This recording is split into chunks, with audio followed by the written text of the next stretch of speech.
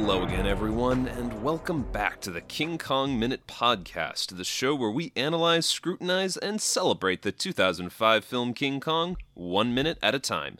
My name is Terry. And I'm Steven. And today we're going to be talking about minute number 97. This minute starts with, as we ended with last time, Anne doing her best, walk like an Egyptian, and ends with Anne looking pretty shaken as Kong's starting to rough up a little bit. We'll get there. A little bit. So, this is the minute, dear listeners, where we find out that Kong is picky. He, like I said last time, he likes slapstick, and apparently that's all he likes. Because when Anne busts out some fairly decent juggling work, I mean, better than I can do for sure. True. He just ain't having it. He's like, I've seen better. He does the best, shrug and, like, meh. Yeah. Eh. It's like, Not my in thing. stuff like this, I swear I can see Andy Serkis underneath everything. As I just see, Lumpy. I have a hard time seeing Andy Serkis. I see Andy Serkis chomping on a cigar with one eye squinted. Mm-hmm. I swear, Andy Serkis must, spent half of the early aughts in a mocap suit. He really did. And not even just the... I mean, he also did the Rise of the Planet of the Apes, those three films. Lord, yeah, no, forget it. So he's been mocapping for a while. How much of the past 2 decades has this man just lived in a mocap suit? He's good at it. Yeah, He's really fair. good at it. Does he have an Oscar yet? Come on, Andy. Guy deserves it. He's earned it. Oh yeah, he's All amazing. Right. So yeah, it just becomes very clear. And Anne can kind of realize it. See, it's like, oh, crap, I'm losing him. And she knows that feel. She knows what it's like losing an audience. Yep. Tries You to know quote what while it she's. is? Oh, sorry. Sorry, I was just gonna say she tries to quote while she's ahead, finish with a flourish, and when she gets for it, she gets her feet knocked out from underneath her for it. That's what. Yeah, Kong does not. He likes only falling over. That's it. Yep. Anything. It's like just fall over 1,000,000 times. That's all you need to do. But then I realized Kong is D'Angelo Vickers from The Office, and Anne is Andy. Andy abusing himself to no end. The Office funny guy. For those who haven't watched The Office, just watch The Office until the episode that we're talking about, and then stop. Just stop immediately. Look, guys, if you click on the thumbnail or you start watching and Will Ferrell is in there, just don't. Save yourself some pain. Please. Sorry, I know there are some Office fans who consider those the best episodes, and I'm sorry for you. Do they? There's got to be someone. There's true. got to be one group. There are people who think the prequels are better than the original trilogy when it comes to Star Wars. So, I mean, anyone can have their own wrong opinions, I guess. Yeah, precisely. But anyway, the point is, Anne's getting really roughed up here. Yeah. She's taking some hard hits to the head. Yeah, his hand is as big as her body, and he, flicks her in the face. Just a little more wrist power, and she's going off the edge. He's got some crazy control. Once again, we've seen this. Anne survives this. She got the equivalent of a linebacker straight to the face, and she's just walking it off. Yeah, and, okay. So, I think we've talked about this before when she was being sacrificed. I have a fear of heights. I don't know if I could be doing backflips and stuff and cartwheels that close to the edge anyway. But then when he starts pushing her and flicking, I'm like, I would be holding onto his hand. I'm like, no, please no. I can't do heights like that. Yeah. I'd rather be in his palm than being flicked in the face that close to the edge. Mm-hmm. it's okay. Getting all of that aside, sorry, stuttered there. You're good. I think this is fascinating, revealing that however old Kong is, what is it? It says he's under 200 or something like that. I honestly I think natural history. I was fairly certain that natural history put a number on it, but anyway, my point being, in all those years, he has not matured at all. No, just a baby. Yep. No. Still very infantile with his behavior. And we'll see more of that next minute. But again, this goes to show a lot that this is a fully three-dimensional creature regarding his emotions and his personality and his psyche. This is by no means a simple animal.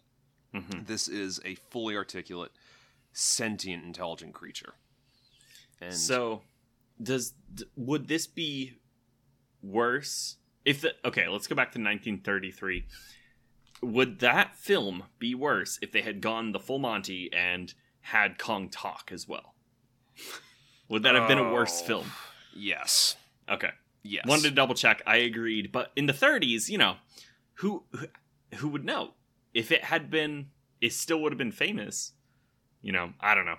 And then there would have been this big talk like, ooh, Peter Jackson makes the bold take to not have Kong talk in his remake, Anyway, alternate universes. Man, that is an interesting thought, but I don't know. Like, I'm inclined to say that would have just made it even schlockier, and it would have detracted from some of the impressive, monstrous nature of him. I think it would have. Yeah, it would have. That seems more Toho in nature, to be perfectly honest. Oh my goodness, you're right. I think I've mentioned this before. I went through a stint of watching Godzilla films, the old Toho ones, and my gosh, they get painful. Like, if you did not grow up with them, if you were a 20-something-year-old American who's never watched these before, oh my gosh, they're awful. They were painful when I watched some of them when I was 12. Like, there's no way around it. And I understand if you grew up with it, or if you're, if Japanese culture, if that's your thing, you probably enjoy it, and that's fine. I get it. It's just not for me with no exposure to it like that. Yeah, it's like if you have like that niche and those grooves already worked into your mind of like, this is like Super Sentai type action. This is just, it is campy, it's over the top. Everybody kung fu fighting even if they shouldn't. And it's just how it goes. And, if you like have that pre-established in your head, then you could just kind of roll with it. That's just what this style is like. If you're unaccustomed to it, it is absurd. Yes. And this does tie in because they had that 1962, 64. I don't remember the Godzilla versus... no, that one was called King Kong vs. Godzilla. The new one was called Godzilla vs. Kong. But the Toho King Kong... They actually, what's funny is, because I just watched it recently, they have, the whole first half of the movie is kind of a parallel to the original story, sort of.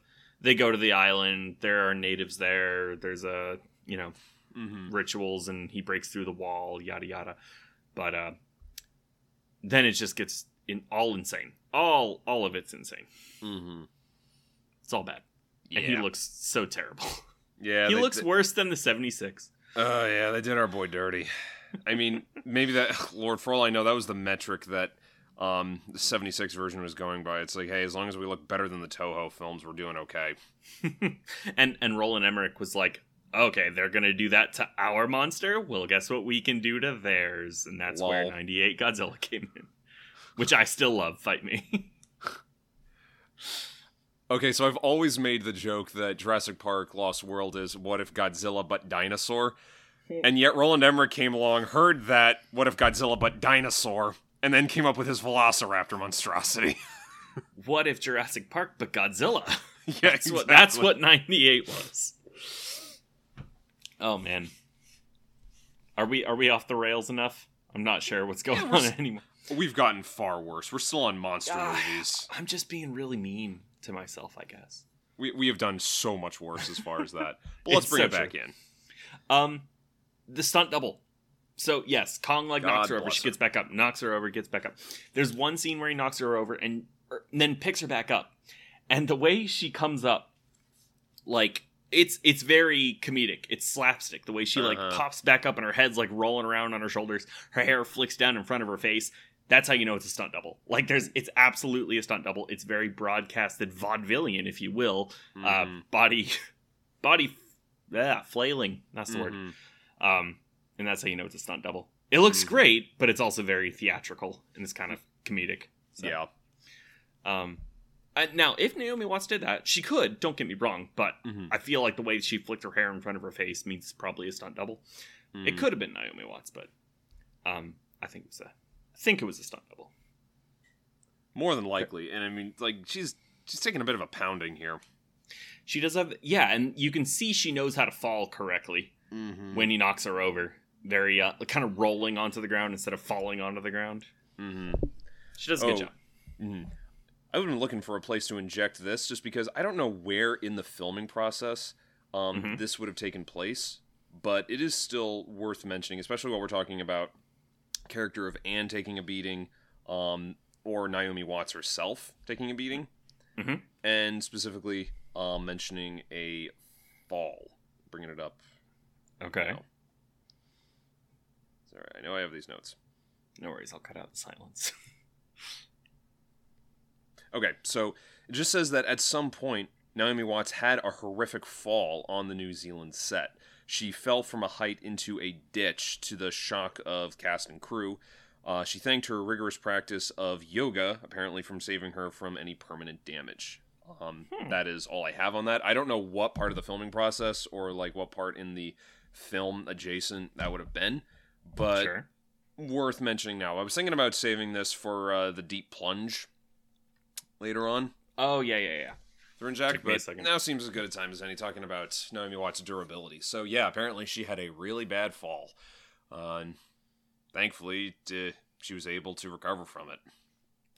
Yeah, I didn't know that. But, you know, there's our...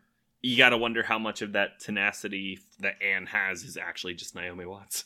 I mean, we have Bleeding through lauded to the Naomi character. Watts abundantly. Yeah. It's And she deserves it, so... Yes, absolutely. Hearing that, though, that just makes me think of Spider-Man Turn Off the Dark on Broadway with the lead literally plummeting 40 feet into the orchestra pit because a line snapped. I really wish that I could find, not of that specific incident, but just a video of the whole show so I could watch it. I would love to, but I can't find it. That video would have been like 4 hours long because there was like a 45-minute halt because the power blew. Oh, I just mean... I'm just talking the show in general. Oh, show I in just want to general. watch the show, yeah. Okay, because I thought you were talking about like opening night, because opening night I remember hearing about the was flop a it was. Greek tragedy. I have seen in thumbnails, like, all the, like, why Spider-Man Turn Off the Dark went wrong, why it failed. I've seen, like, 10 videos show up in my feed of, hey, watch this is why it failed, and I still haven't watched it. There's one by a channel I think called Waiting in the Wings that breaks down really well. It's like done very faithfully in a documentary style. Sorry, just our theater nerds popping out there. Waiting in the wings for you. Yeah. Yes. Anyway, that's all I have for this minute. Yeah.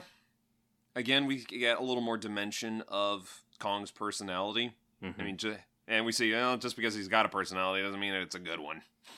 Yeah, he goes from I can word.